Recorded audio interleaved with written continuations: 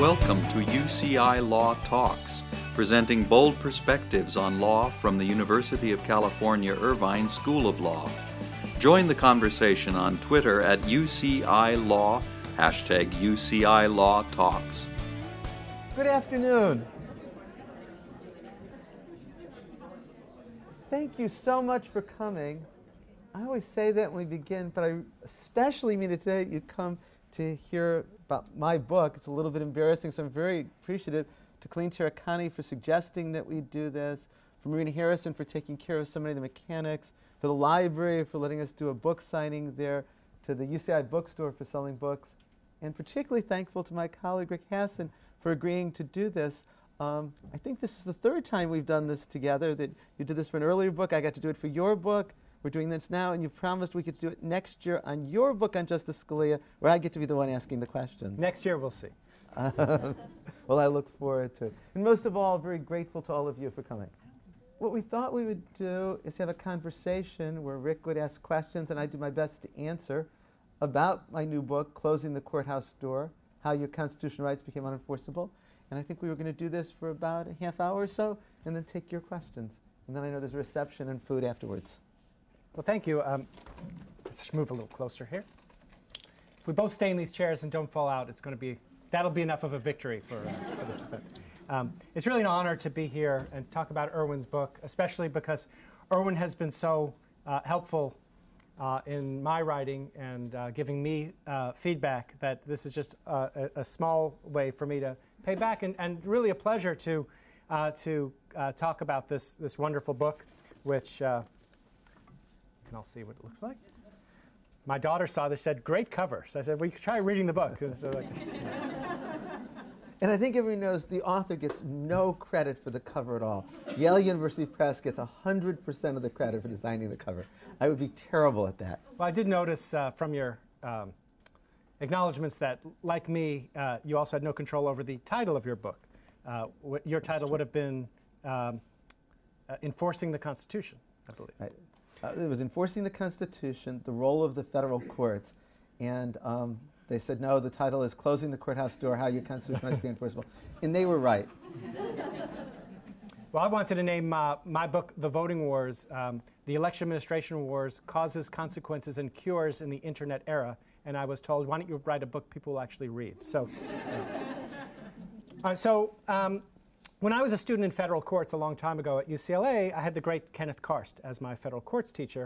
It was the hardest course in law school by far. And if my memory is correct, he recalled taking federal courts at Harvard with Henry Hart, and who wrote the leading case book on federal courts for decades. And Karst said that someone in the class remarked one day that Hart was speaking at such a high level that you could only see the soles of his shoes that day. And I was reminded of this story in reading Erwin's wonderful book, Closing the Courthouse Door. The book covers much of the same territories we covered in the federal courts class. The 11th Amendment, the abstention doctrine, standing. But the first thing that's so notable about the book is, and you all know this from having heard Erwin speak before, is his uncanny ability to make everything clear and straightforward.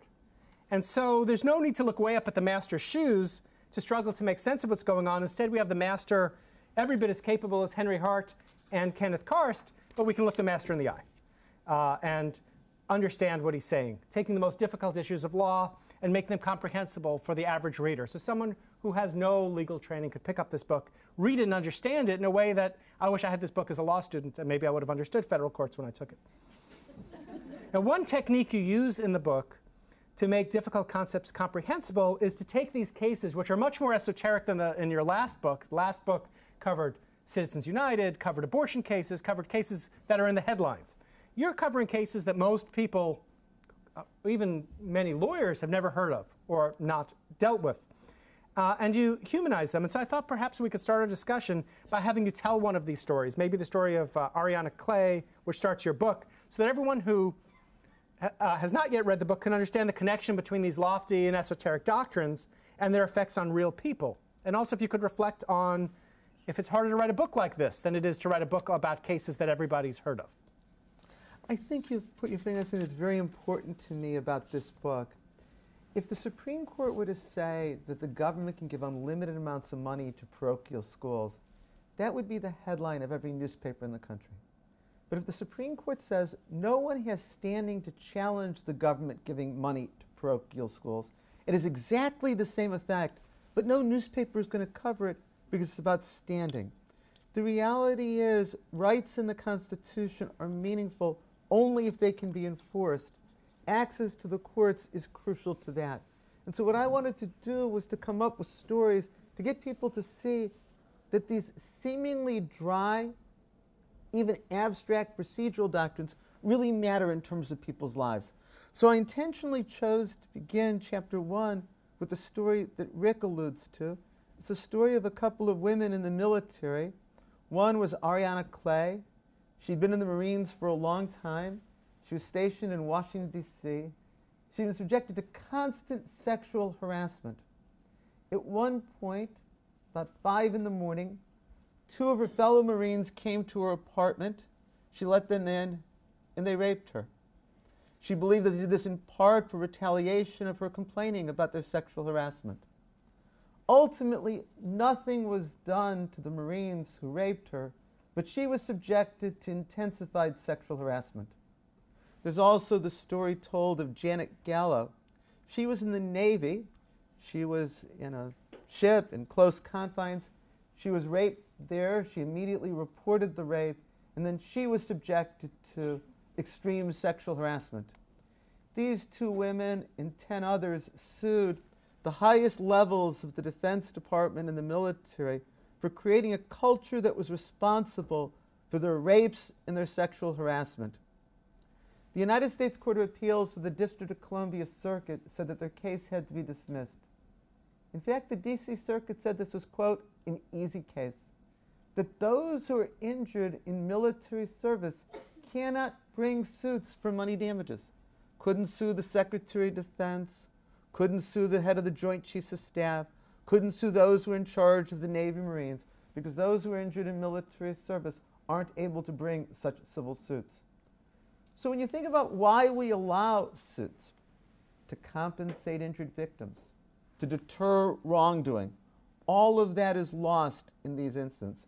And I chose to begin with a case that never made it to the Supreme Court, because it's probably not familiar with people, didn't make any headlines, but think of what it means for all of the women who serve in the armed services, who are left with no remedy, and then there's no deterrent against wrongdoing into the future. So I have some broad questions about the theme of the book, but before I turn to those, I want to ask a question about each of the chapters of the book. So the chapters are, after the introduction, sovereign immunity, immunity for government officers, standing, habeas corpus, and a final chapter that covers pleading, abstention doctrines, and class action requirements. And now you put everyone in the room to sleep by telling the titles. So for non-lawyers and even for lawyers, these are foreign and esoteric subjects. So I thought we could flesh them out, humanize them a little bit through these questions.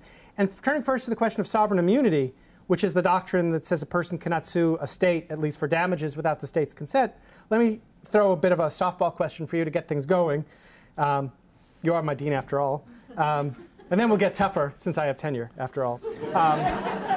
Can you explain what the Constitution's 11th Amendment says about suits brought against states that may have committed constitutional violations, and whether or not the Supreme Court's 11th Amendment jurisprudence follows originalist ideas, that is, the original public understanding of the scope of the 11th Amendment when it was adopted? Yes, I will answer your question, but let me tell a story first, because I think if we just start talking about the 11th Amendment, again, it's so abstract.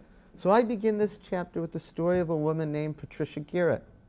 She was the head of nursing at the University of Alabama Birmingham Hospital. She was diagnosed with breast cancer. She had surgery, radiation, and chemotherapy. She had to take time off work, especially during the end stages of her chemotherapy. And when she came back to work, she was told there's no longer a job for her. This clearly violates Title I of the Americans with Disabilities Act, that says there cannot be employment discrimination against people with disabilities, and there has to be reasonable accommodation to people with disabilities. So she decides she's going to sue the University of Alabama for violating this important federal statute, the Americans with Disabilities Act. But the Supreme Court ruled 5-4 that Patricia Garrett couldn't sue the University of Alabama. She couldn't sue the University of Alabama because it's part of the state of Alabama. And the state of Alabama can't be sued in federal court because of the 11th Amendment. And that then gets me to answering your question. The 11th Amendment in its text is seemingly innocuous. It says the judicial power of the United States shall not extend to a suit against the state by citizens of another state or a foreign country. So you ask, well, Patricia Garrett lived in Alabama. Why couldn't she sue the University of Alabama? That's because in 1890, the Supreme Court said it would be anomalous to allow a state to be sued by its own citizens if it can't be sued by citizens of other states. In fact, the Supreme Court has said there's this broad principle of sovereign immunity. That means states can't be sued anywhere, not in state court, not in federal court, with very limited exceptions. Now I can get to the latter part of your question. Is this originalist? The irony here is that it's the most conservative originalist justices who are responsible for the great expansion of sovereign immunity. But none of it can be justified in terms of the text of the Constitution or even in terms of the original understanding. The text says a federal court can't hear a suit against a state when jurisdiction is based on the fact that it's somebody from another state or a foreign country. But the Supreme Court says a person can't sue his or her own state government. Not in federal court, not in state court.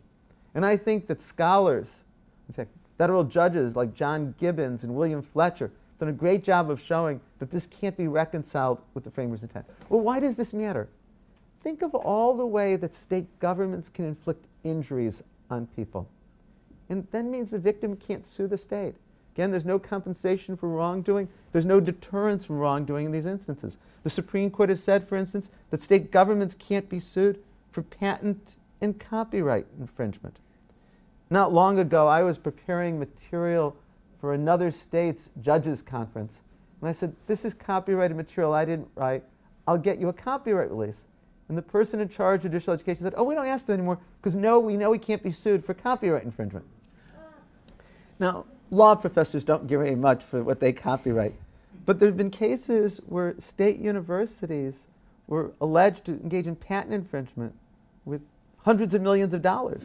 And they can't be sued for patent infringement because of sovereign immunity. So this is the real-world consequence of the jurisdictional doctrine. So not only is it difficult for individuals to sue states, even their own states, in state or federal court, it's difficult to sue state officers as well. As you explained, in some circumstances, state officers are given absolute immunity no matter what they do. And you give an example of a judge in the Stump versus Sparkman case who was sued for allowing a mother to obtain a sterilization order against her daughter without the daughter even having a chance for a hearing. Other officers, such as police officers, often get qualified immunity, which makes it hard to sue unless the officer has violated clearly established law at the time.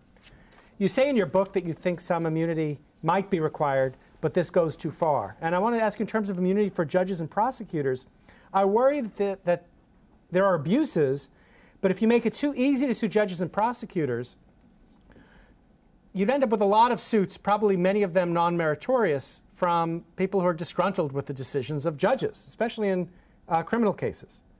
That would take a huge amount of effort to counteract, and that in turn could deter good and smart people from becoming judges and prosecutors. So how would you strike the balance different from what we currently see? Again, I'll answer, but again, I want to put this in human terms. When you mentioned the example of a woman named Linda Sparkman. When she was a teenager in Indiana, her mother went to a judge in his chambers. She asked the judge to sign an order to have the girl subjected to an involuntary surgical sterilization, a tubal ligation. She went to the judge and said, I don't think my daughter is very bright. So she was at grade level and always had been. She said to the judge, my daughter's staying out at night. I think she's going to get in trouble. No case was ever filed in the judge's court. No docket number was ever assigned. No notice was ever given to Linda Sparkman. She was told she had to have an appendectomy, and only later when she was married and couldn't conceive a child did she learn that a tubal ligation was performed. No semblance of due process was provided. In fact, the judge had no authority under Indiana law to order such a sterilization. She sued the judge for money damages, and the Supreme Court ruled 5-4 that the judge was protected by absolute judicial immunity. Or there's another case that happened later called Morales versus Waco, where a man was subpoenaed to appear in court, and he didn't come. And the judge said to the bailiff, "Go find him and rough him up. Teach him a lesson that he can't ignore subpoenas in this court." And the bailiff went and really beat the man up and inflicted serious injuries. And the man sued the judge. The Supreme Court said the judge has absolute immunity and can't be sued at all, even for ordering this beating. Or prosecutors. There's a case, Imbler versus Packman, where a prosecutor knowingly used perjured testimony that led to an innocent person being convicted and spent 9 years in prison. And the Supreme Court said prosecutors have absolute immunity for their prosecutorial acts. Or a case that happened here in Southern California involving a man named Tommy Lee Goldstein, who spent 23.5 years in prison for murders he didn't commit. There was serious prosecutorial misconduct in not turning over key evidence to the defense. And the Supreme Court ruled that the prosecutors were protected by absolute immunity and couldn't be sued. And I could give so many other examples of this. Now, I could also talk to other areas.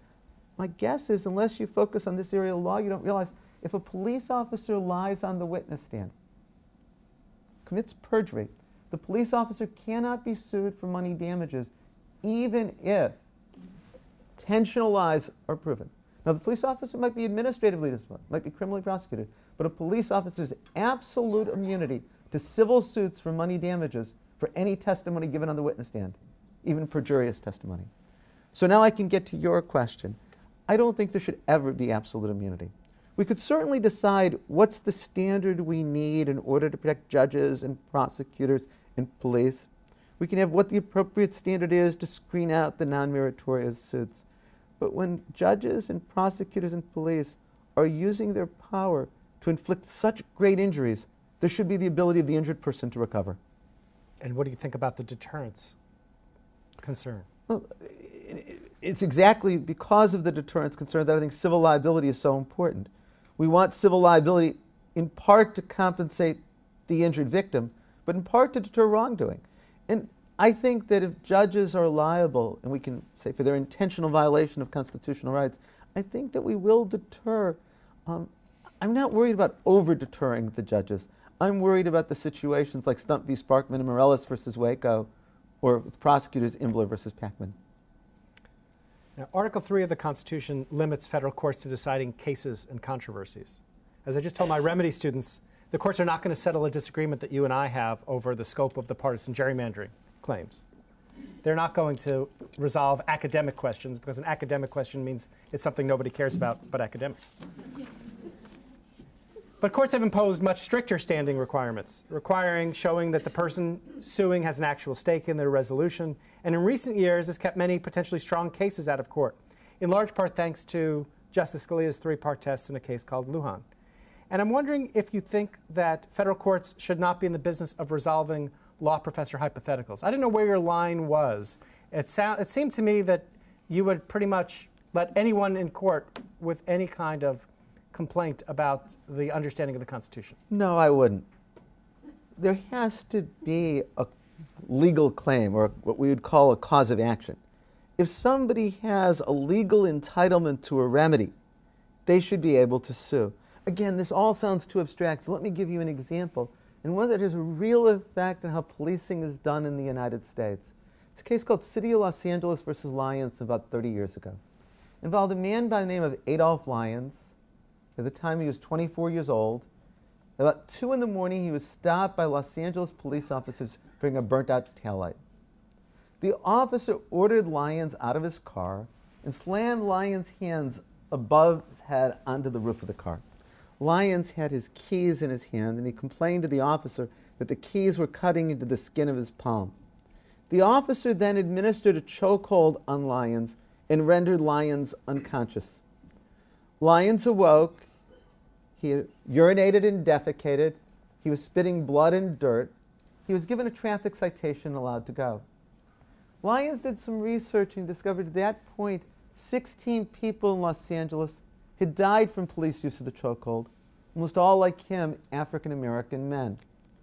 Lyons sued the city of Los Angeles for an injunction to stop the police from being able to use the chokehold except where necessary to protect the officer's life or safety.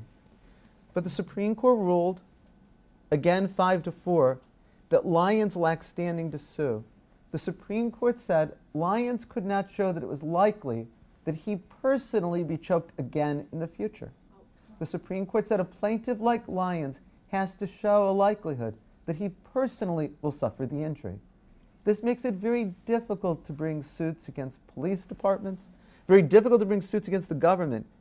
Even when we know there's an unconstitutional policy, we don't know exactly who is going to be hurt by it. That's very different than two law professors talking about an academic issue. This is somebody who did personally suffer an injury, and Lyons would continue to suffer an injury as long as this was the policy, even if he wasn't rechoked again. Because every time he would go out, given the Los Angeles Police Department, he'd have reason to fear he might get stopped and might have that horrifying experience that could even result in his death. So I think the question is, does the person have what the law calls a cause of action, a legal entitlement to relief on proof of specific fact? And I think what's the problem is that the Supreme Court too often has kept people with real injuries from being able to sue. So should anyone who, if LAPD still had this policy, be able to sue? Yeah, certainly, I think, given that at that point 16 black men had died from it and countless others, I think certainly any African-American man in the city should have been able to say, I am fear that I'm going to be stopped by the police and I'm going to be subjected to the chokehold. And if nothing else, Lyons, who's been subjected to it, has the injury that's sufficient for standing. I want to turn to habeas corpus, which stands out as different from other doctrines, the one I know the least about and learned the most from in the book. It involves people who've either been convicted of crimes or, even worse, held without being convicted of crimes for an indefinite period. Habeas, at least in theory, gives federal courts a chance to take a look at constitutional violations occurring at the state or federal level and to remedy them. It's no secret that in Congress, criminals and criminal defendants don't have strong lobbies, and Congress has passed some laws regulating habeas practice that have made it harder for defendants to raise the claim. And so my question here is, who is more to blame? Is lack of access primarily a problem of how the courts have interpreted the Constitution and statutes, or is it more a problem caused by Congress through the passage of laws such as the Anti-Terrorism and Effective Death Penalty Act of 1996? Who's to blame, and what's to be done about it? Most of the book is about Supreme Court created doctrines. So what we've talked about so far, like with regard to sovereign immunity or with regard to standing, is judicially created. For habeas corpus, both Congress and the Supreme Court deserve the blame. The Supreme Court, even before 1996, had adopted a number of decisions, number of doctrines that made it very difficult for those who've been unconstitutionally convicted to get in federal court. Congress then made it much worse with the statute that you mentioned. And if you listen to the title, it's called the Anti-Terrorism and Effective Death Penalty Act. And then the Supreme Court made it even worse by interpreting that statute to really bar people from getting into court. Again, this all sounds so abstract. Let me give you an example. This is actually the first case that I ever got to argue in the Supreme Court. It's on behalf of a man by the name of Leandro Andrade. He was sentenced to life in prison with no possibility of parole for 50 years for stealing $150 worth of videotapes from Kmart stores in San Bernardino, California. He received this sentence under California's three strikes law, even though he'd never committed a violent crime. He received this sentence under California's three strikes law, even though prior to California's three strikes law, no one in the history of the United States had ever received a life sentence for shoplifting. Now, in order to get habeas corpus, under a specific statutory provision, because of this 1996 law, 28 United States Code 2254D, a person has to show that a state court decision is contrary to or an unreasonable application of clearly established laws articulated by the Supreme Court. So what we need to show is that the state court decision is inconsistent with the Supreme Court precedent. I had a Supreme Court precedent. It was a case called Solem versus Helm, where a man was given a sentence of life without parole for passing a bad check worth $100. And the Supreme Court said that's cruel and unusual punishment. And so I could say my client should get habeas corpus because I have a case just like this. In fact, there's factual similarities between Solem versus Helm In my case, Lockyer versus Andrade was striking. Andrade and the person in Solon versus Helm were the same age. They both served in the military. They both got addicted to drugs while in the military. They each had 3 children. You can't get a case that's more on point than this. And I was appointed by the United States Court of Appeals to the Ninth Circuit in this case, and won there with the Ninth Circuit saying this is cruel and unusual punishment, and we can give relief under the habeas corpus statute. I lost in the Supreme Court 5-4. Justice O'Connor wrote, it was an ideologically divided court, and she said, I don't get relief because of the habeas corpus statute. She said, Solon versus Helms is distinguishable. His sentence was life without the possibility of parole. Andrade is eligible for parole in the year 2046 when he'll be 87 years old. Therefore, you can't say that there's a Supreme Court case on point. I'm not caricaturing her. That's what the decision said. Now, anything we know about prisoner life expectancy is that he wasn't going to live to be 87 years old and make the year 2046. It was a life without possibility of parole. After this case, and it's really an aside for our purposes, I brought another habeas corpus petition on behalf of somebody who was given a sentence of 225 years to life. Only a lawyer can use an expression like 225 to life. And I said, this really is life without possibility of parole. The federal court denied habeas corpus based on Lockyer versus Andrade.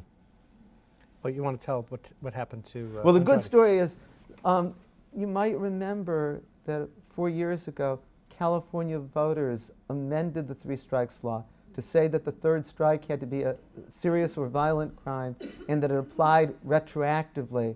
And Andrade then got out because of that, so he won't have to remain in prison.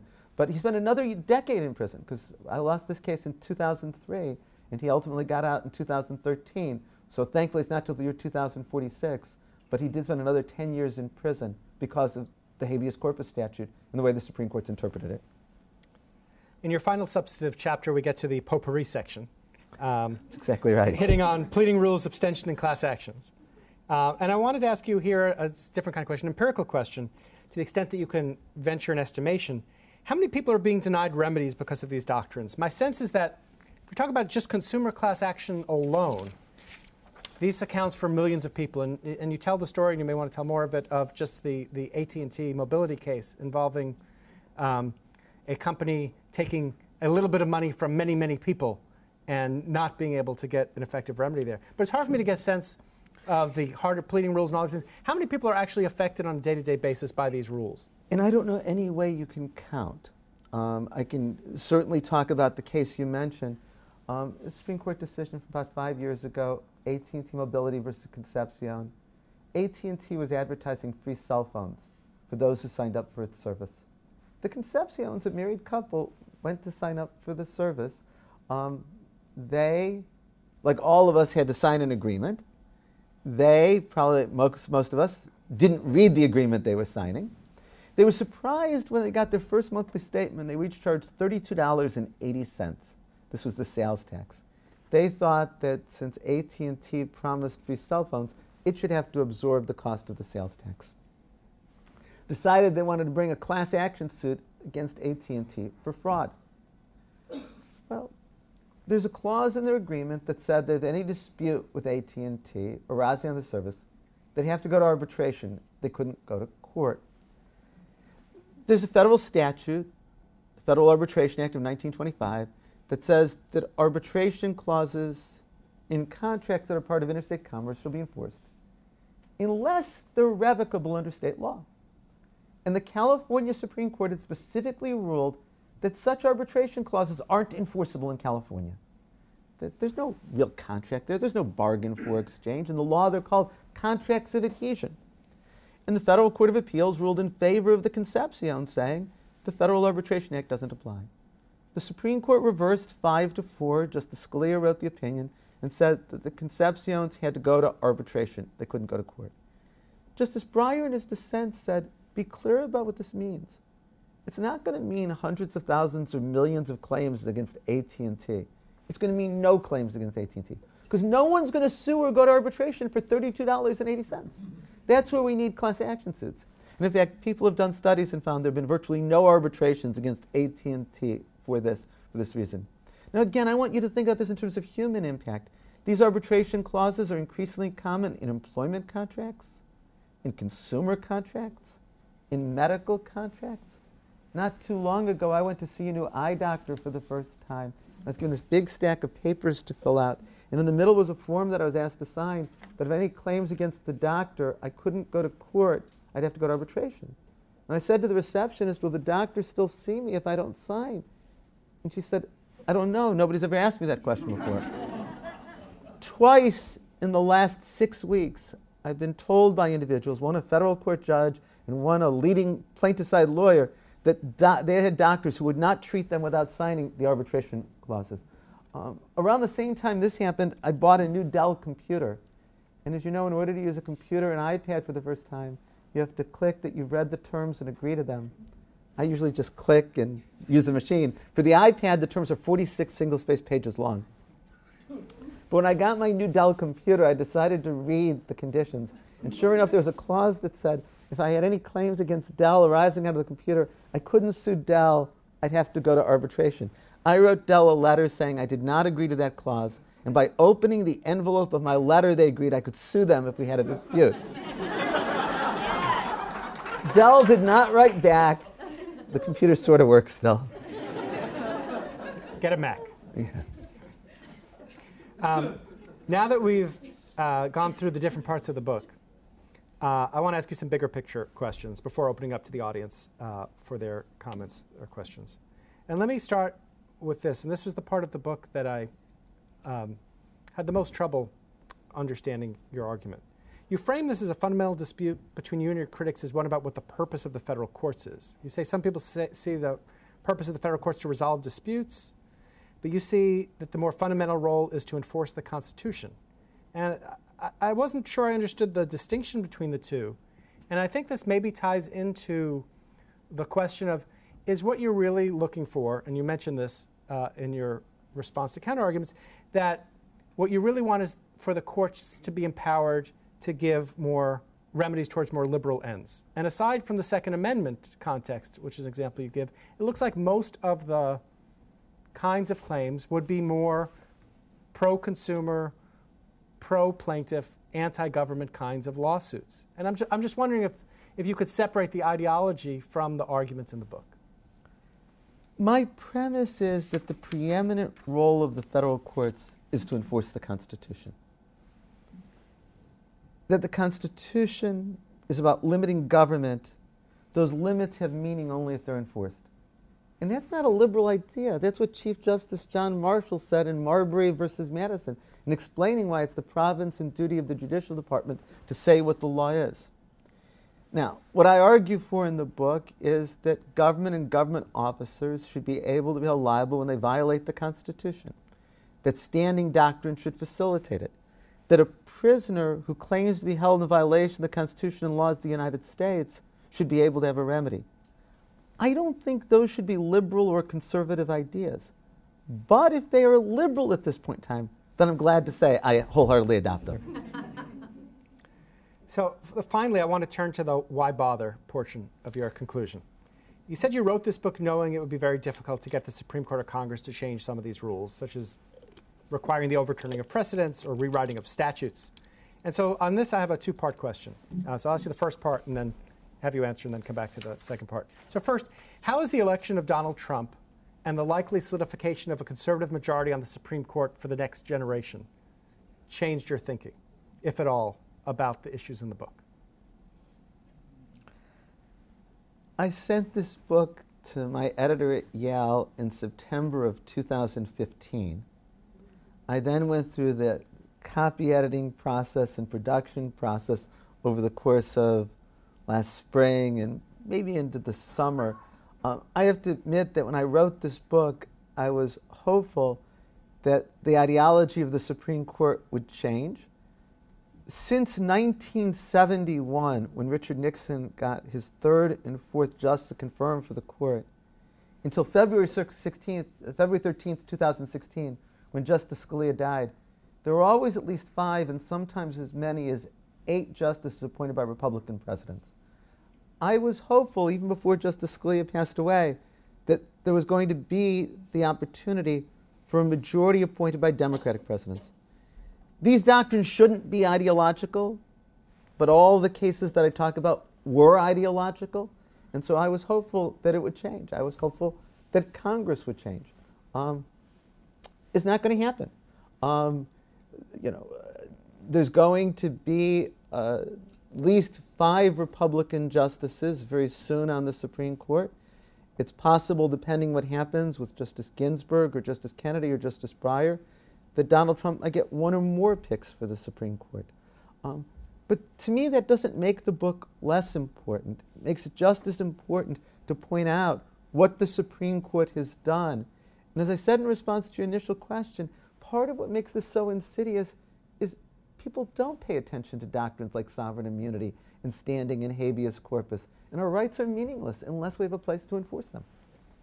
My final question is kind of for the lawyers in the room, the 12b6 so what question. Imagine that tomorrow all of the doctrines that you want reversed are reversed. My grandmother would use the phrase, from your lips to God's ears. Yes. There's another Yiddish expression that I would say, but I can't say in public. If that happened, I kept hearing you say, and on a 5-4 vote, and on a 5-4 vote. When we get to the substance of constitutional law and the substance of statutory interpretation, we have the same divide. And so how much of this is about access to the courts versus an ideological battle that's just being fought in a different arena or in a different set of cases? And that would things really change if these cases could be heard on the merits by the Supreme Court, the same Supreme Court that's been dividing 5-4? Often, yes. I mean, take habeas corpus, for example. I think if those who were wrongly convicted had access to the courts, it would make an enormous difference in their lives, and I believe in police and prosecutor practices. I believe if state governments and state offices could be sued when they violate the Constitution, it would change behavior as well as compensate those who are injured. Undoubtedly, these doctrines are tied to the justices' views of the merits. I think there's a reason why it's the conservatives who are restricting jurisdiction. It's a way for them to achieve their substantive goals through procedural doctrines. So if the procedures change, I hope the substance will change. But just changing these, I think, could make an enormous difference in people's lives. This is all about people's lives, often in the most important, the most intimate aspects of people's lives. I suppose that if these doctrines changed, allowing access into the courts, that there'd be a lot that could happen in the lower courts that the Supreme Court would not necessarily affect. All right, we have time for a few questions. Anyone has a question? Yes. I wanted to talk about the Lyons case that you mentioned with police officers. It seemed like the court had reached some kind of a circular reference error if he had been gone through an incident that he was seeking relief, he was black and a citizen of LA, and those 3 things on their own were insufficient for him to have a stake in the outcome. It's almost as if the court is saying the only way he has a stake in the outcome is if the police department are actively letting him know that they are coming after his life to do the same thing under the same circumstances, which just seems irrational. Do they offer any other kinds of guidelines to what they would accept as, if those 3 things, the fact that it happened to him before, his race, his citizenship in LA, were insufficient, do they offer any other guidelines as what? Before you answer, I'm supposed to repeat the question for the web audience. So I'm not going to repeat the whole question, but the question is about the circular reasoning in Lyons and whether or not there was the court offered any additional proof that could have been offered so that the case had a chance to be heard on the merits. Justice Byron White wrote the opinion of the court in Lyons, and this is just a suit for injunctive relief. Could he get an injunction to stop the Los Angeles police from using the chokehold except when it's to protect the officer's life or safety? And what Justice White said is, it's not credible to believe that Lyons is likely to be stopped by the police and choked again in the future, and since he can't show that he personally would suffer the injury in the future, he doesn't get sued for injunction. Or I'll give another example where this was applied. It was a lower court case in Chicago where women who were stopped for minor traffic violations were strip searched by the police. And so they brought a lawsuit against the Chicago Police Department to stop this horrifying, degrading practice. And the federal district court said, these women plaintiffs can't show that they're likely to be stopped for traffic violations again in the future and then be subjected to a strip search, so they lack standing to sue. Now, I could take this out of the police context and give you that, but the answer to your question is, I've presented to you exactly what Justice White said in the City of Los Angeles versus Lyons. Since Adolph Lyons couldn't show he personally was likely to be choked again in the future, he could not sue for an injunction. Yes. Do you see any semblance of like a political question doctrine sort of seeping them itself into these sort of decisions where the Supreme Court is sort of saying, look, these are political questions, whether LAPD should be using a chokehold, they should be answered by the city council criminalizing it and maybe having criminal prosecutions, but judges shouldn't be making these decisions, yes, civil suit. Don't answer. Oh. Sorry. Hold your fire. Is there something connected here to a kind of political question doctrine, that these are issues that should really be resolved in the political process rather than be resolved in the courts? And I'll just add on to that, that Judge Gorsuch wrote a piece in 2005 in the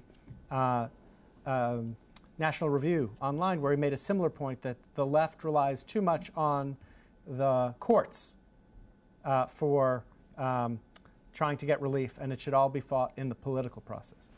Let me answer in two ways. One is in terms of the role of the courts, and the second is in terms of literally the political question doctrine. I've said here, and I say in the book, that the role of the court should be to enforce the Constitution.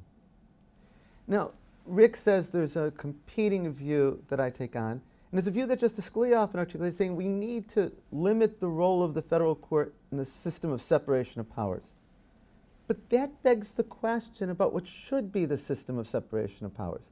If you begin with my premise that the role of the court is to enforce the Constitution, then that's what separation of powers should provide with regard to judicial behavior. And so my answer is, when there's an allegation the Constitution is violated, we don't leave that to the political process. To me, that goes back to Marbury versus Madison. It's a province and duty of the judicial department to say what the law is, because otherwise the limits in the Constitution have no meaning. Now, the second thing is, there is something called the political question doctrine, where the Supreme Court says there are some allegations of constitutional violations that the federal courts will not adjudicate. And in one of the chapters I discuss that and argue that it's also inconsistent with the idea that if there's a claim of a constitutional violation, it's the federal court's job to interpret the Constitution and to enforce it. And do you have any response in particular to Judge Gorsuch's? I don't know if you had a chance to read that. That he said, Brown versus Board of Education, that was great, but since then, there's been too much resort to the courts for the expansion of rights. I want to answer by comparing two Supreme Court decisions that came down one day after the other. And I know you discussed them in your new book manuscript. One was Shelby County, Alabama versus Holder, which came down on June 25th, 2013, where the Supreme Court 5-4 declared unconstitutional a key provision of the Voting Rights Act. Chief Justice Roberts wrote, joined by Justice Scalia, Kennedy, Thomas, and Alito. And the next day, the Supreme Court decided United States versus Windsor, where the Supreme Court 5-4 struck down Section 3 of the Defense of Marriage Act. There, Justice Kennedy wrote, joined by Justices Ginsburg, Breyer, Sotomayor, and Kagan. The reason I compare these two cases is that the conservatives in one case were striking down a federal law, and the liberals were saying, we need to defer to Congress with regard to the Voting Rights Act. And in the other was the liberal justices who were striking down a federal law, and it was the conservatives who were saying, we have to defer to Congress. The lesson that I draw from that is both conservatives and liberals at times want the court to strike down laws, and at times they want deference. They just disagree about when. So the conservatives were very happy when conservative justices struck down key provisions of the Bipartisan Campaign Finance Reform Act and Citizens United versus Federal Election Commission, the focus of your last book. Conservatives are very happy to have the Supreme Court strike down gun laws. Conservatives are very happy to have the Supreme Court strike down a provision of the Voting Rights Act. So it's not like conservatives are arguing that we've got to just defer to the political process. They want just as much judicial activism. They just want it in different areas. Time for one more question? Yeah, Bert. So if we have, since we have the dean in the room, let's get some free legal advice from it. I'm going to turn to you then as my lawyer. Do the states of Washington and Hawaii have standing, in your conception, to challenge President Trump's new executive order on immigration? The question is, do the states of Washington and Hawaii have standing to challenge the new revised executive order on travel that the Trump administration has released? Your question is, in my conception of standing. That would be easy, yes. I think the more important question is, under current standing law, do they have standing? And I would say yes, they do. In fact, the Ninth Circuit, in its ruling maybe a month ago, 3 weeks ago, specifically held that the state of Washington had standing to sue, in part because it's suing on behalf of its students and its other residents who are affected by this. There is a doctrine that says that a party can raise the claims of a third party not before the court if there's a sufficient identity of interest, that the plaintiff can be trusted to represent the interest of the third party. And the Ninth Circuit said that was present. There's also a doctrine that lets the state sue on behalf of its citizens when it's called parens patriae. And that was present. And I think the Ninth Circuit got it right with regard to that. I think the same analysis would apply with regard to the new suit by the state of Washington and the state of Hawaii, which is also in the Ninth Circuit. So I don't think I need to expand standing to be able to do this. And to me, this is why it's so important that we allow standing to sue in federal court. There is a serious claim here that the Constitution has been violated, that the Trump executive order is religious discrimination. There's a serious claim that the Trump order is violating federal statute, a 1965 statute that says that visas in immigration policy can't be based on country of origin. And there should be the ability to sue it. And the state of Washington, I think, is representing its citizens and non-citizens, documented and undocumented, in being able to bring this. Last question. Sort of a follow-up to the executive order question, I'm wondering what future you see to enforcing international law claims in U.S. courts. I know with Medellin it's sort of pessimistic, but that also seems to be the worst possible set of facts to enforce a claim. And as it relates to the travel ban, there is law such as the Refugee Protocol and Convention, which was integrated into U.S. immigration law. And I'm curious if you see any future for international law being enforced in the courts, or is it sort of lost cause at this point? So the question is about the enforcement of international law in the federal courts, especially after the Supreme Court's decision in the recent Medellin case. Unfortunately, the Supreme Court has been very hostile to enforcing international law in the United States courts. One area of this is there's a federal statute, the Alien Tort Statute, that allows victims of human rights abuses to sue in the American courts. In the Supreme Court, in a couple of cases, Alvarez-Machain versus the United States, Kiobel versus Dutch Petroleum, both argued by Paul Hoffman from our faculty, said such claims can't be brought.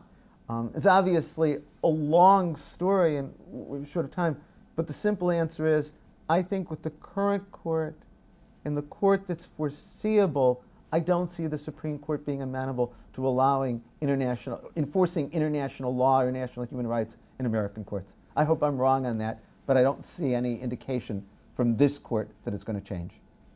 All right, well, let me remind you that there's going to be a book signing outside and a reception, and there'll be people guiding you to the library. Is that right? So, but if everyone will join me in thanking Erwin for sharing with us. And thanking Rick. Thank you for joining us for UCI Law Talks, produced by the University of California Irvine School of Law.